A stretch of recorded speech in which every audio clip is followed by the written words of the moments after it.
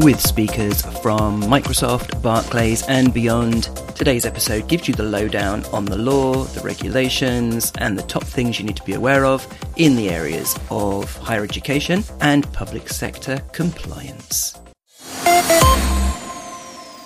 So we've got quite a big panel, quite a big topic. So first of all, I'm going to ask each of the panel to quickly introduce themselves and where they're from, and then we'll sort of get into the content. So if I start with the far right. I'm Alistair McNaught, and I worked for JISC for many years in terms of accessibility specialism, and now I'm working independently. I'm George Rhodes. I've worked with local government and universities on their accessibility, and I've recently just moved to the Home Office, but I'm speaking about work that I previously did personally. Hiya, I'm Aaron Pryor. I've recently moved to Microsoft. Before that, I was 25 years a civil servant across all aspects of the government, but particularly relevant to this is I worked on the original Equality Act 2006, the 2010 variant, and the public sector equality duty. Cool. Thanks, Owen. Hi, I'm Paul Smythe. Many of you might have heard me yesterday, so I'm Head of Digital Accessibility for Barclays. And on a voluntary basis, I'm the District Sector Champion for Web Accessibility, supporting UK government. Thank you. So I'm Abby James. I'm an accessibility consultant with AbilityNet. Previously, I was a research fellow at the University of Southampton and continue to take some research activities on and going. And I've been involved in many policy aspects about implementing accessibility and assistive technology. So as you've probably realised, most of us are talking actually from perspectives outside our employers or from historical positions as well. So it's going to be quite interesting for us. So now, before we start to get into content, I'm going to ask you to tell us where you're from. So this is going to be a show of hands activity. Sorry, not technological. Could you put your hands up if you are from central government? Okay, we have a few. Can you keep your hands up throughout this? Local government. Keep your hands up. No local government. All right. Arm's length public sector bodies. Anybody public sector? Okay, so we're about 20% now. Universities, education, health sector, anything that's that yet. So we're about 50%. Okay, thank you. So about 50% of you probably might be or definitely are a public sector body or have some responsibilities under things like the Equality Act anticipatory duty. Can I ask you to put your hands up if you know if your organisation has recently published or updated their accessibility statement? 40%, are we saying that? Okay, right, that's okay. That's good to know. Right, can I ask if there's anybody in here who sells software or browser-based software or apps or content to public sector, education, health? All right, that's about another 20% or so. So basically, most of you in the room in your professional lives are going to be affected by the public sector regulations. I'm going to quickly give you just a brief technical outline of what that means before we move on to our panellists. So the public sector regulations, it was mentioned a couple of times if you were here yesterday. At the beginning, we had a session about carrot and stick. We were talking about regulations are a stick. And actually, it was quite nice that at the end of the day, we finished with a panel, which Paul was on, about culture and championing accessibility across the organisation, which is sort of the carrot side of it as well. The public sector regulations came into act in the UK in August 2018. They are UK law. So let's get the B word out of the way. Started off as an EU directive, so EU countries may be represented here. It's exactly the same directive, but it's now UK law and staying UK law. As part of that, public sector bodies have to meet an accessibility requirement, which is defined as perceivable, operable, understandable and robust. It does not specify a particular standard. It references at the moment a European standard called EN 301549, which is aligned to WCAG. So there is lots of technicalities over the standards or things, but basically it's saying anything that is in a browser by next September has to be accessible, and any apps for your public-facing audience must be accessible by June 2021. The next requirement is for you to publish details about that in an accessibility statement, where you must say how you comply, and if you don't comply, what you're going to do about it, and also, if there are any accessibility problems, for you as a user, who to contact. Yay! That's my big thing. And the third requirement from the regulations is it requires the government to monitor this, and they have to take a sample of sites, which is quite specific in terms of who's involved in that sample, in terms of different types of organisations, sample that, which by the time it's ramped up in the UK will be 2,000 sites in that sample. So quite a big challenge to do, anybody who does accessibility testing. And there will also be in-depth audits as well, and that will all be reported to the EU. We've still got that in our law, but all the EU countries will be doing the same system as well. So that's the technical aspects from it. What I'm now going to ask Alistair to do, who's been working a lot with universities and colleges, is to talk about actually the practicalities of implementing this. And then as a sort of follow-up from that, I'm going to ask Paul to talk from a user perspective, from an assistive technology user and supporting communities who talk about accessibility, about what this really means to get us going. So, Alistair. Okay, thank you very much. So there's a story that's quite important in the way I approach all of this. When the first rumblings of the legislation came to the ears of college principals, and some of them haven't got there yet, but a couple of years back I was talking to somebody and they said, my principals just heard about this legislation that's coming in, and he said to me that it shouldn't be difficult, we'll just have to shut down the VLE, the learning platform. And that is the real unintended consequence I was desperate to avoid, because digital is the solution, it's not the problem. But digital that's not done accessibly can be a problem. But it's so important to recognise that whilst compliance is important, culture trumps compliance. Because if your compliance makes you do things that actually undermine the culture of giving as many people as possible as good an experience as possible, then you're going in the wrong direction. So my first point that I want to make that's really important in an educational context, perhaps less so in some of the other public sector areas where you're not necessarily face-to-face with the community you're nurturing, but my first key point is that at the heart of accessibility is a human. And we must remember that. So taking down the virtual learning environment, taking down the video clips that aren't 100% compliant, that could impact on lots of humans badly. So we need to do that balancing act.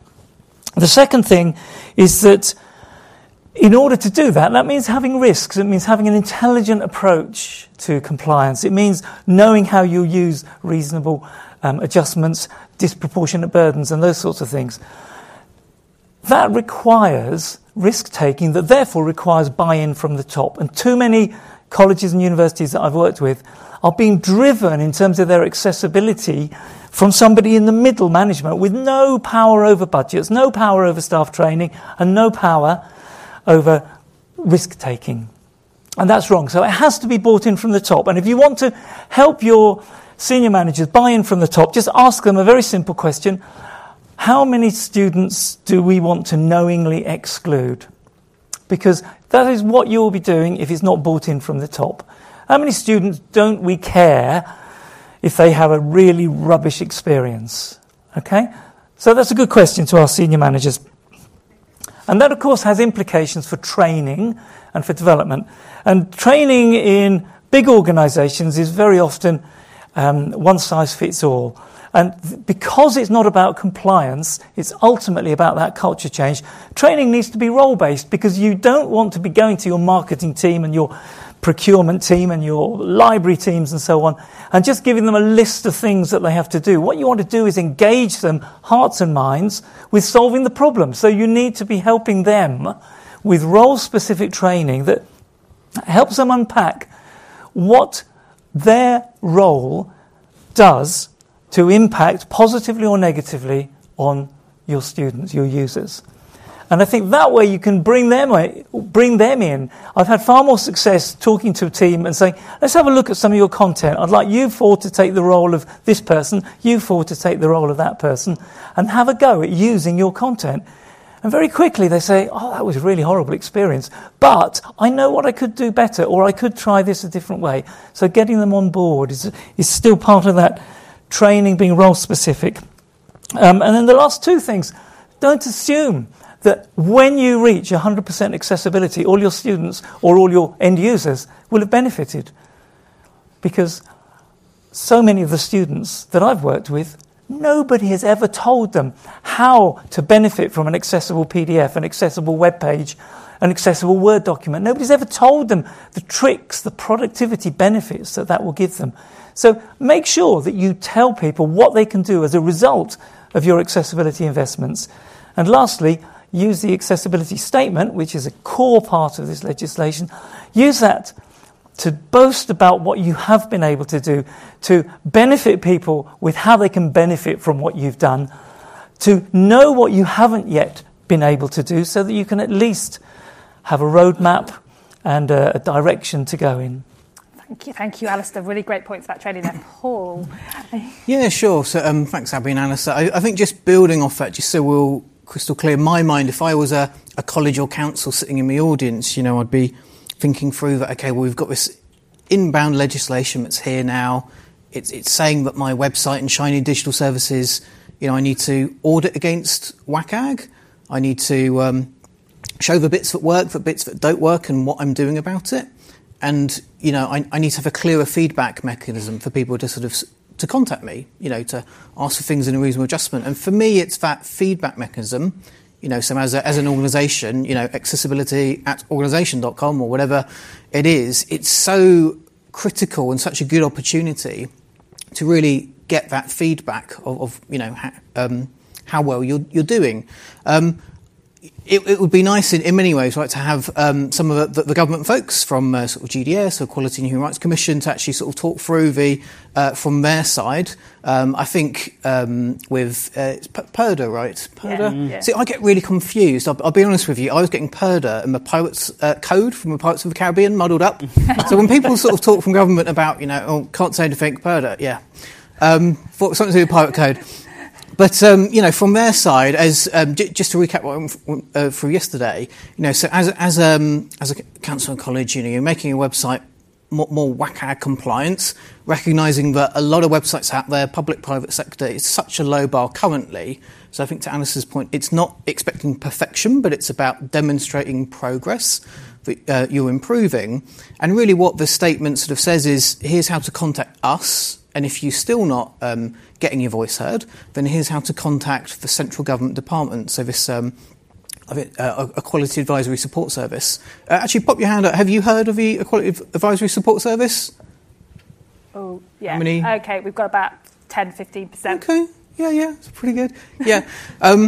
And again, from my side, it's really important. So from the voice of customer, so think about, disabled citizens or students in this aspect of contacting that organisation if things are broken, if you're still not getting heard, contacting the central body, and how they will be passing that over to the Government Digital Services, GDS, to again add into the sampling, the monitoring. There's thousands of sites out there.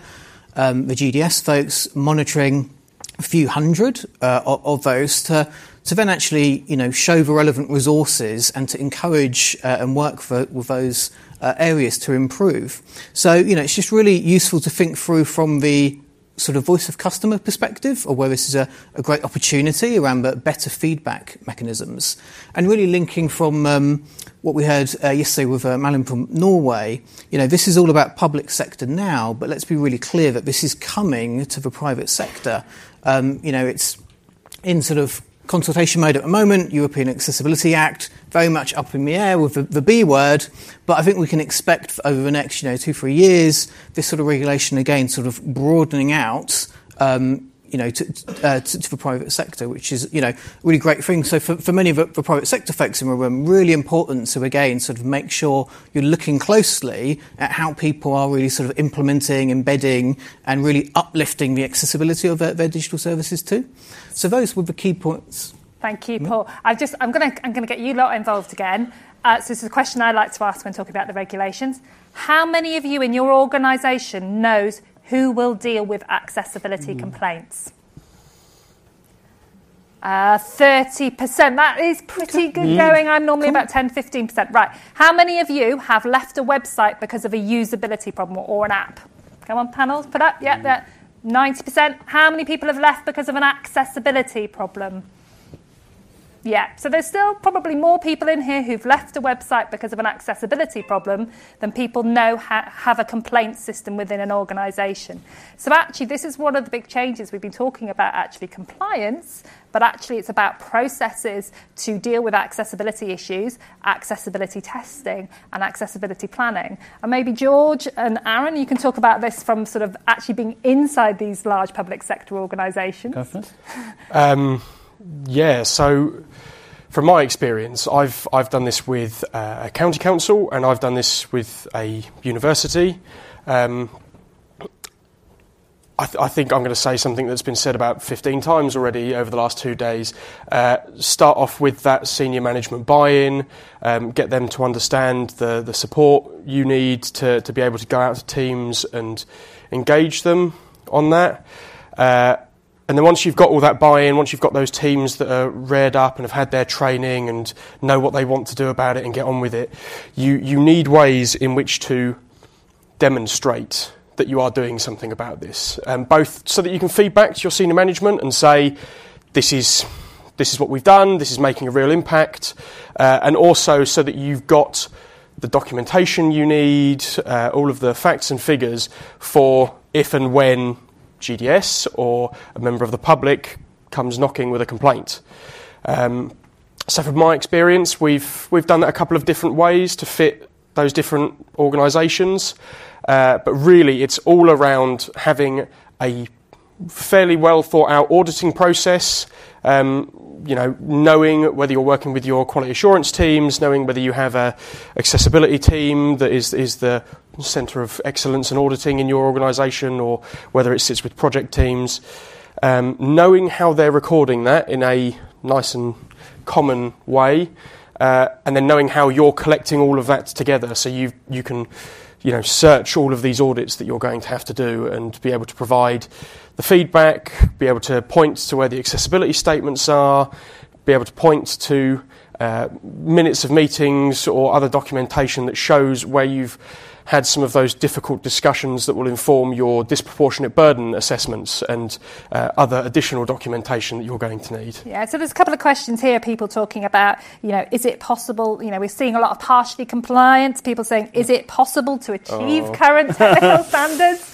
Partially compliance, that was an argument. So back in 2017, I was previously at a local authority, and we offered to be a bit of a pathfinder with the new regulations and kind of feel our way through. And there was an awful lot of debate done with central government around, was partial doable? Was there such thing as a partially compliant?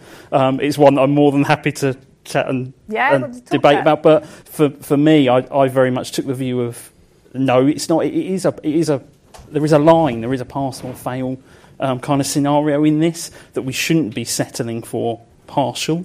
We should be going to the length of the law, really, with this.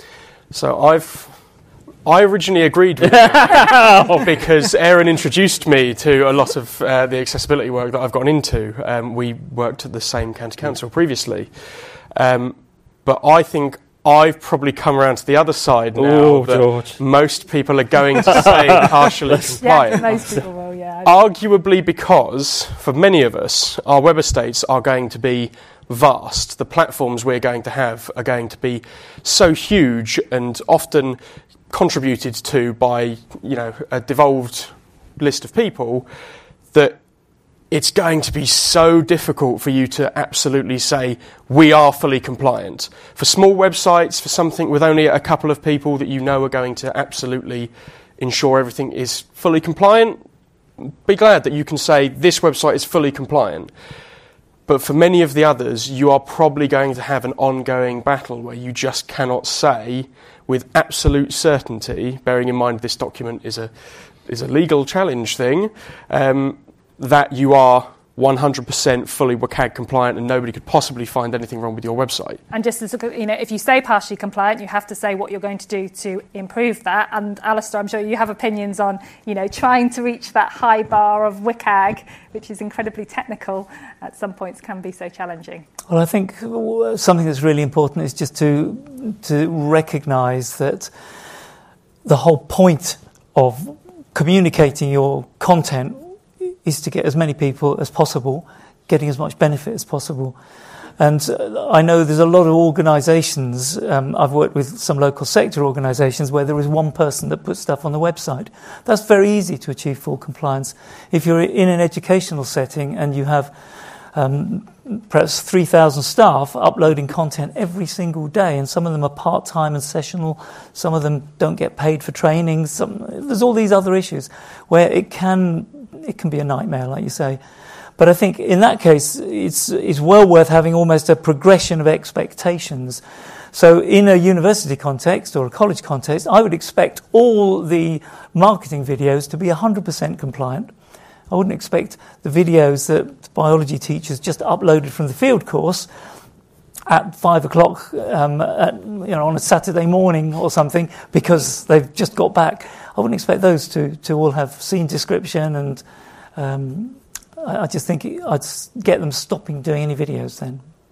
Yeah, thank you. I'm going to ask an interesting question here for Paul, because one's come here saying, what happens if you're only partially compliant when your CEO asks and you'll say you're partially compliant? And I know probably from your private organisation experience of actually having to say, do the CEOs actually understand all these nuances, or are they just going to want that tick box exercise from it? Yeah, I mean, certainly for Barclays, yes, they do, and that's lots of upwards management about making sure that senior leaders really understand and buy into this, and they know that this is a yardstick that us and other companies use. So again, I think when you say that, well, we haven't met this, we're somewhere below this, then their obvious questions is, gosh, what are you doing to make sure that we are back to par to what, the minimum legal expectations are? But again, let's be clear that WCAG doesn't mean, by hitting WCAG doesn't mean 100% perfect, right? There's all sorts of, issues and things we sometimes have to use some common sense to override. So yeah, hopefully that. Yeah, so it's about engaging dialogue and about people having knowledge and understanding, isn't it, about what we actually mean by accessibility. But one of the concerns people have had with these regulations is there a risk that this will, there seems to be two debates in the Slido. Is this risking going to a litigation style for the US, or is there a means that because at the moment the system that's in place for monitoring this and enforcing this doesn't provide any system for fining people for non-compliance, it just goes into the Equality Act EHRC system. Do we see that there is a risk of maybe more private litigation, or do we really do need a more financial stick like Norway has demonstrated can be successful in getting at least senior management to engage when you really need them to push through change? Yeah. I think empowering the end users is very important, and I've been involved with the National Union of Students in helping them understand the productivity benefits for every single one of their students, not just disabled students, but international students with second languages and so on. Now, when you begin to understand what you could be benefiting from, and then you go and try to access content online and realise that it doesn't have any of those features that you've been promised would be brilliant, that is a way of creating an upward pressure on tutors, lecturers, managers, etc. So I think there's real benefit in the end user knowing what they should be able to achieve in order to help managers be persuaded that maybe they could get more complaints if they don't meet it. I think it is. I think you're 100% right. I think this is a humanistic message. That's the core of this. We've seen time and time again with legal peril over regulations. It doesn't drive the right behaviours. It really doesn't. This is about generating both interest at the top but a groundswell at the bottom. This starts with employee resource groups coming together. This starts with shared learning. It really needs to push up like that and become a human story. Why does this matter? What are the productivity gains? Make it a much more genuine inclusion and equality issue rather than something to the side. And Paul, I know you've done some work with sort of engaging the assistive technology user groups about how to complain when services aren't accessible. How do we let people know these regulations are there, that they should be expecting this higher level of service from public sector? Yeah, definitely, and it's certainly working with disability charities and really the disability community to make it really clear about where you can go to complain. We know from a ClickAway panel just that hands up earlier, right, of 80-90%. If you're encountering barriers, you get frustrated and you'll go elsewhere. So for me, yes, this law's coming in, and there's the sort of supply side of, yes, more organisations making sure that they're partially fully accessible. But for me, it's more about making it even easier, as easy as possible, for people to say where there's problems, and that's going to the organisations. And again, we have these clear central government bodies who are kind of monitoring things and who are enforcing things, just so that, again, people can be more effective and assertive in where they escalate problems to, which hasn't really happened in the past. Okay, well, I'm just curious. We've got some more technical questions, and I just want to see if there's anybody in the room who wants to comment so far. Given if we overrun, you're late for lunch, so I'm going to keep you all short. So, has anybody got any comments on the point of the litigation versus compliance? Have you got any messages on engaging senior leaders within your? I'm going to make Mark run around. No, they all want lunch. Let's see. Okay, right. Okay, let's move on to the more technical questions. PDFs. PDFs. How do you encourage lecturers and other members of staff, including public, local government and central government, creating PDFs? And how do we get across this big technical issue with making it easy to create accessible PDFs? We can all accept we can make accessible PDFs, but it's not necessarily a low bar. It's a high challenge and skill, and requires money and specialist kits. Well, I've just done a blog post on LinkedIn called PDF Print Devil Format, and that kind of summed it up, the range of issues that you can have. Now, you can make an accessible PDF, but it needs to be simple to start with, it needs to be accessible to start with, and most people don't. Most of the PDFs that take place in an HE institution will come either from PowerPoints being turned into PDF, which causes all kinds of interesting accessibility issues, or indeed will come from scans of books or third-party content. I think knowing the accessibility issues is a starting point, because even an inaccessible PDF may be accessible for some people and not others. And that's where the accessibility statement's really important. If you know that all the PDFs that you've got on your course were created in a consistent way by your staff, then you can say that, all these, these PowerPoints or these Word documents that have been put into PDF, they will all be enable you to do this, but they won't enable you to do that. That's at least a starting point for a lot of people. But generally, within an HE context, I would say just try not to use them when you could use something else. And with the advent of kind of things like Office 365, where Word documents can be there and can be accessible on an app, on a phone, there's a good reason for moving away. And EPUB's wonderful, and I wish Microsoft hadn't dropped support for EPUB in Edge. That's another conversation. Don't all turn and look at me. I'm going to jump in with a technical one here, but I'm going to answer myself. Somebody's saying, what about all these old sites, historical sites? If you are going through these regulations, I think what people really need is time to understand it and to go through it. There are exceptions for historical content. There are exceptions for archive site that's no longer there. But if it is in active use, then it should be accessible. And that does mean existing sites by September 2020.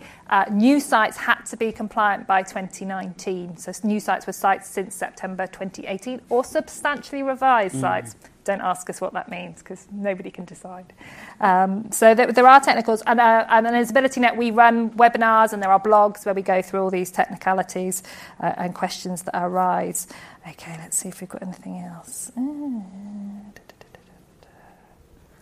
Mark, have you seen anything? Just whilst we're waiting, Yeah. I mean, can I ask George? So, we've had this legislation for a couple of months. So, if it's a new public sector site, they should have done all these things and at least had an accessibility statement. Do you have a view on how many folks are doing that? Oh, I knew someone was going to ask me that. Yeah, that's actually, So, the main reason why I'm talking today and the personal work that I did in my free time was I spent some time in between my roles looking now at 1,441 public sector websites, which was all local governments, fire services, police forces, universities, colleges and NHS organisations, to see not only whether they have a compliant accessibility statement at the moment, because some people might argue that a lot of those websites are going to be existing, so don't need one yet, but they're all well-in-use sites, and accessibility isn't, brand new with this new regulation. It's something they should have been advising on in the first place. So I had a look at all of these websites and had a look at whether people have published a compliance statement or whether they've got, a good attempt at some accessibility advice, where you can go to contact someone if you find a problem, where there are any issues that they know they've got going on at the moment, all that kind of stuff, or other tools and things that they have embedded into their website to assist users. I do have some results from that research. At last count, I've seen 110 compliance statements out of those 1,441. So just in terms of compliant, there is a specific template you need to follow. There's specific information, even down to the specific wording in some sentences. That's what I mean. You can have an accessibility statement, but that might still not be correct. So there are sort of 5 things you have to have in the accessibility statement. So you've got to have your list of known issues. You've got to have what's being done about them. You have to have your contact details. You have to have information on the escalation process, which is the Equality Advisory and Support Service, and then the EHRC. And you have to have in there one very specific sentence which says this or these websites or mobile applications are fully, partially not compliant with the regulations. So those are the 5 things you have to have. And that's what I checked for when I was looking for compliance. So those 110 have met that.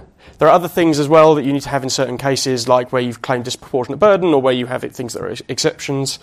But then all of the others, the other sort of 80% odd, whereas it's 93% or something. I think it's only about 7% of the websites I looked at had a compliance statement. With the rest of them, you then have to look at whether they fulfil some of those or whether they're providing other advice that is also useful. It's a big, long way to go. All right, I'm going to ask a question that's high up on the list. I'm going to ask Aaron to answer this from a technical point of view, and then I'm going to ask if there's anybody in the audience who could do this. So there's somebody who's asking here, do any HE institutions have a process for quality checking the accessibility of content academics are providing, or any content providers in any public sector? Who's responsible for it? So Aaron, from a qualities law point of view, is it the organisation's responsibility or is it the author's responsibility? I think from a quality point of view, it's the organisation's problem. They represent the organisation, they're part of that. It very much sits there, very much sits with them. So you need to think carefully as well about who that focal point is going to be for those issues. Certainly what George and I found worked well back in LRG space, the local authority space, was actually tying this together with equality. You normally have very well structured, very well constructed equality forums and equality managers. One thing we strove towards back in the days of the Disability Rights Commission was to make accessibility and disability part of a whole equalities issue, not something separate. So to me, it's a logical thing to bring this in as part of the whole equality journey. There's already a duty under the Equality Act for when projects are being undertaken to look at the protected characteristics. And for the public sector, there's an extra burden under the public sector equality duty. So why not bring accessibility in there? It's already similar in nature. Make that part of the consideration from day one and therefore bring inclusive design forward. The two work together. Getting the technical skills into those existing teams, because it is a more technical route. Yeah. So I'm now going to throw it open. You do have to work. Is there anybody who's from higher education or from a public sector organisation who has put in place a system to talk about quality, to test any content that's there? No hands, no. From an HE context, I would strongly recommend working with your student unions and helping them be part of your quality checkers, because as well as the equality elements, there's every organisation has its own quality assurance. And I know with the University of Kent we did some effective work for new modules, a new module that had to go through a specific quality assurance check. We added some quite specific details about how will you ensure accessibility in the teaching and learning of this new module. And I'd say actually use your internal resource. Diverse user testing is so great. we do it. When I do it, I learn so much actually seeing somebody. We can do all these technical tests and automatic tests as we've been hearing, but when you actually get that feedback, and that really always feeds into the design process, your large organisations, whether you're at NHS, local authority or universities, you'll have disabled employee groups and disabled students groups, and actually getting them involved in testing is a great skill for them. So with our computer scientists, when I was teaching, it's always like, this is a really good thing to put on your CV. You can do this testing. So use that resource, and that's something that can be included in your accessibility statement. We have done this testing. And as accessibility standards evolve, so as WCAG or the European standards evolve, there is, in the background, with my WCAG hat on, move to actually get organisations to include user testing as part of their compliance. So it won't just be this checklist. You will get more points if you prove you are compliant by testing with users. So that's an important thing to keep in the back of the mind, and then move. Because there is a feeling, there is a risk that this will just become checkbox. Press a button, I've done an automated check, no red flags, yay, I can say that on my accessibility statement. Well, it's not really true, to say the least. Right, okay, have we got any more? Okay. Mark, have you been looking at seeing it? I had the thing about the use of resources. I think there's a question about, there's some things in here that we're probably not going to solve, like why if their cuts are being made in local government, all the other stuff. I think it's difficult to see. I guess the question is here: how realistic does this feel? I think the bar is so high. You're saying so many people are failing, and just in that simple test, you've checked. I mean, where are the priorities, or how realistic is it? Is it, if you're sitting in the room thinking, I can't take all that on, where do you start? Where do you get your teeth into it first? Well, I do think it is a priority, not just because we're all sitting here and going, oh yeah, accessibility should be a priority, but genuinely, we already heard yesterday about the Purple Pound. That also has an effect in the public sector, certainly for local government. There's an awful lot of overlap. We've been doing some stuff with libraries and their digital inclusion agenda. One of the things that we see is many users with disabilities who are the most common users of some of our services, particularly for benefits and social care.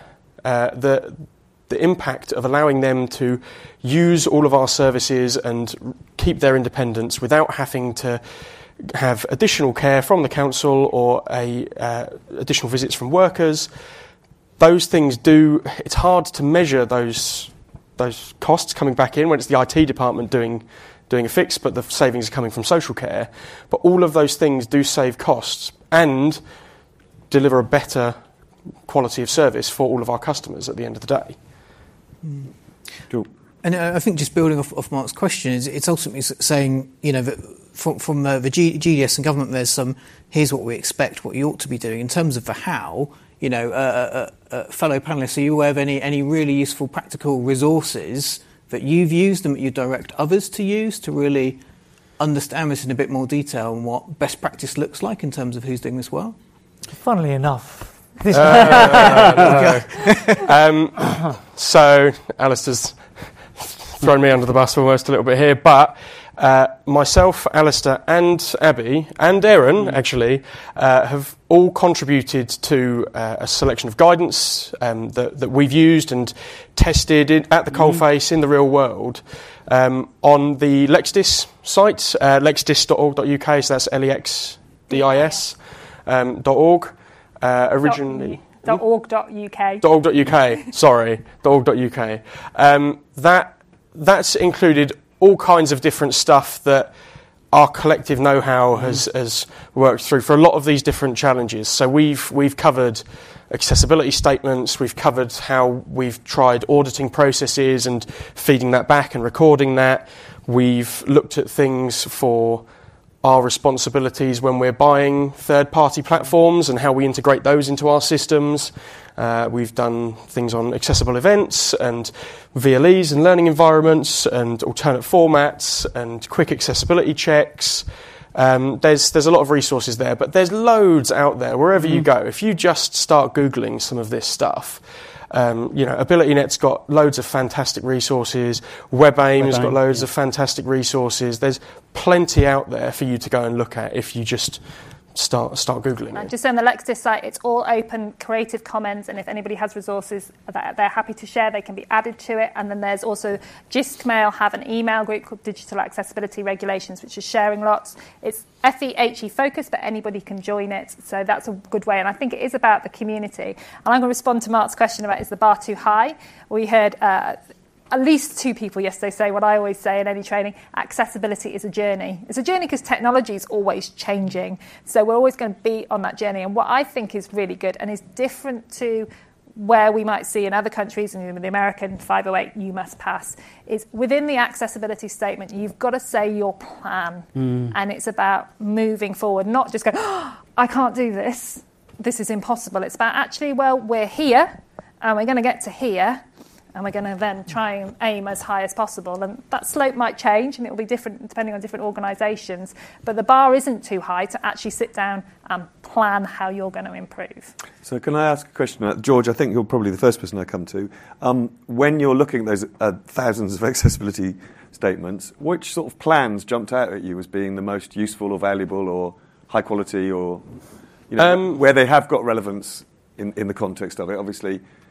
What's a useful thing to put in the plan to say that you're going to do? I think just going off what's been asked for in terms of compliance is a good start.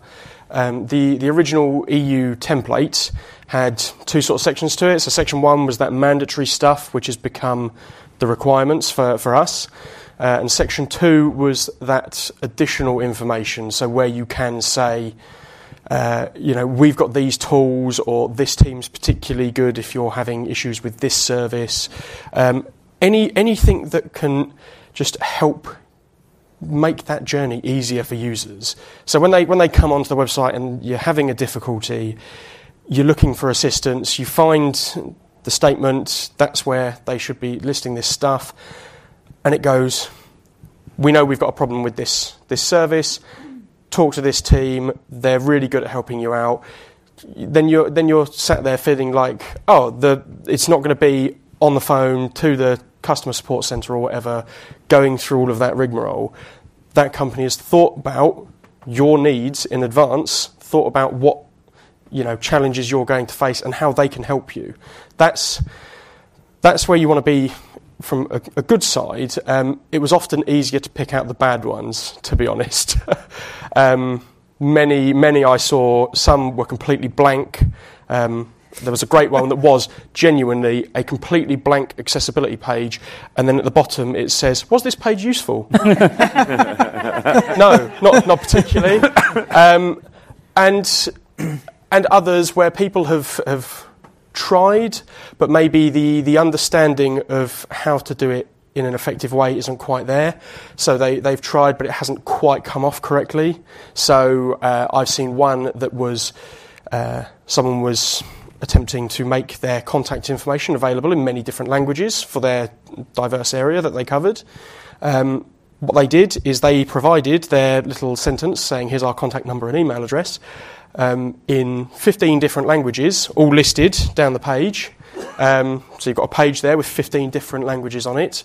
The second problem with that is that all of those languages were actually one big picture of text in 15 different languages. So that was fantastic, and no alt text, obviously. So there's struggles like that, or I've seen ones where this guide is specifically for blind people. Here's some screenshots with rings drawn around the buttons that you need to press, no alt text, and then the tool that it's telling you how to use also wasn't navigable by keyboard. So that was quite a poor one.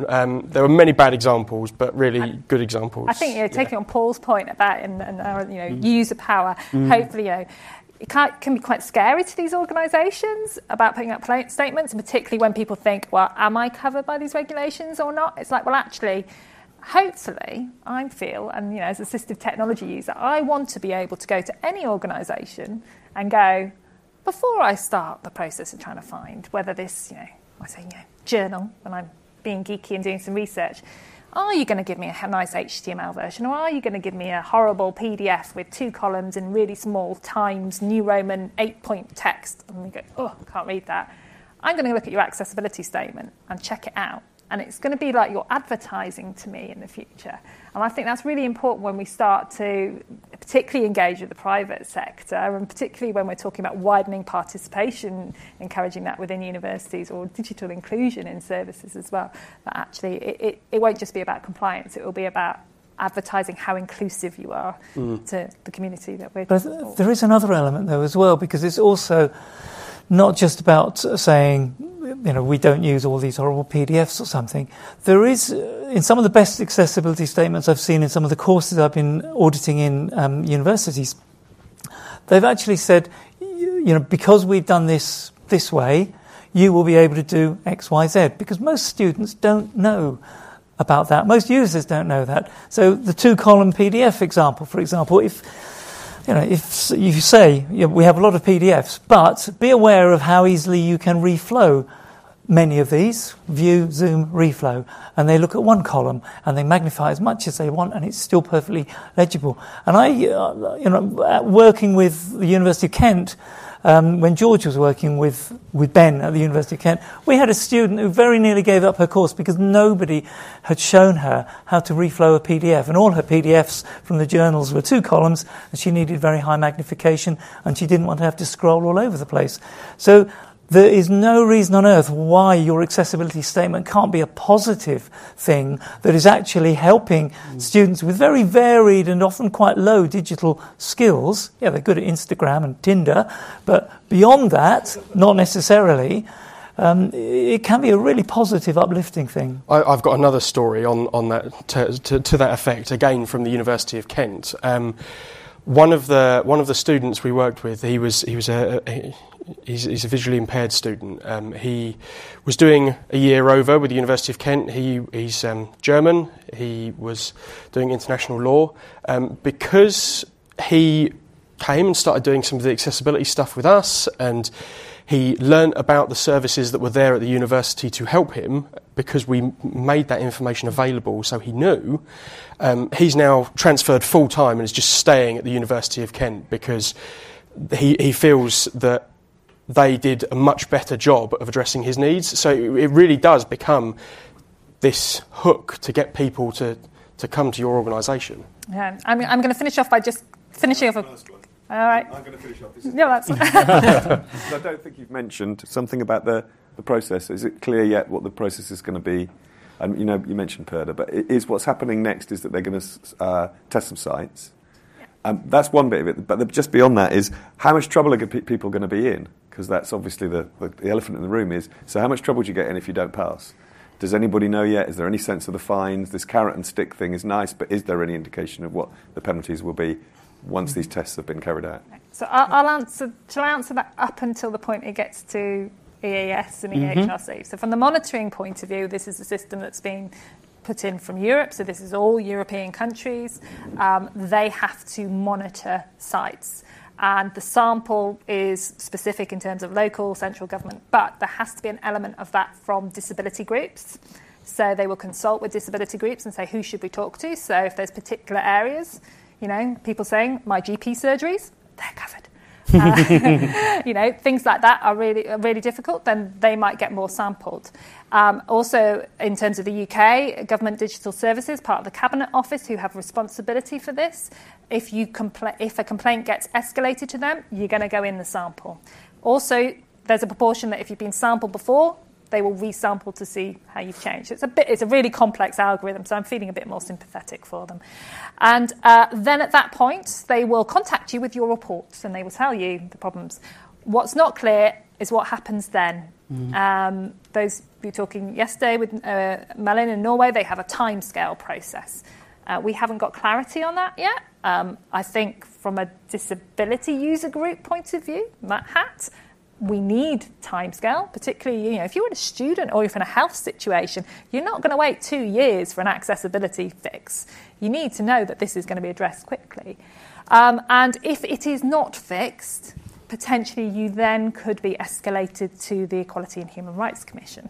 Indeed, exactly. That's I think that's the other part of the equation, that when people aren't maybe being worried enough about that sort of outcome, is as soon as these sort of findings and results are published, you're obviously exposing those vulnerabilities in the organisation. Straight away, you're opening to what we used to call back in the day secondary challenge under the Equality Act. Straight away, you're laying that out and open for everybody to challenge. So expect those sort of secondary challenges to rise. I've already seen an increase in the number of FOIs emerging. Freedom of information. Yeah, freedom of information. Sorry. I've been keeping an eye on the Freedom of Information Act's requests that have been coming out, and many public sector bodies have started receiving questions about how they are moving towards becoming accessible. It's on the increase. I talk about a 60-second vulnerability with the organisations I work with, because I say to them that if a disabled student came to me, if I was a solicitor or a lawyer, a disabled student came to me and said, look, I'm having real problems accessing this page or this content, it would take 60 seconds for somebody that vaguely knows what they're talking about in terms of accessibility to be able to say, yeah, it doesn't meet the accessibility requirement. And immediately, because the Act, paragraph 12 of the Act, links directly not meeting the accessibility requirement is a failure to make reasonable adjustment. And then it gives a whole bunch of sections of the Equality Act and so on that will have been broached. So my fear would not be the EHRC. My fear would be students that know what they're talking about, parents that want the best for their kids. Yeah, I think that. And the other thing is, if you haven't got an accessibility statement, that is the Cabinet Office Minister who's responsible for that. So it will be a quite quick yes, no, you haven't got one. If you think you don't need to have one, you're going to have to justify that. So it's the question of, do we put one up or not? Well, that doesn't go through this monitoring process. It's very easy to find there isn't one there. Okay. Cool, thank you. I'm going to have to draw that to a close, I'm afraid, because it is lunchtime. So I'd like to say a huge thank you to the panel and to Abby for managing that time so well. Thank you all.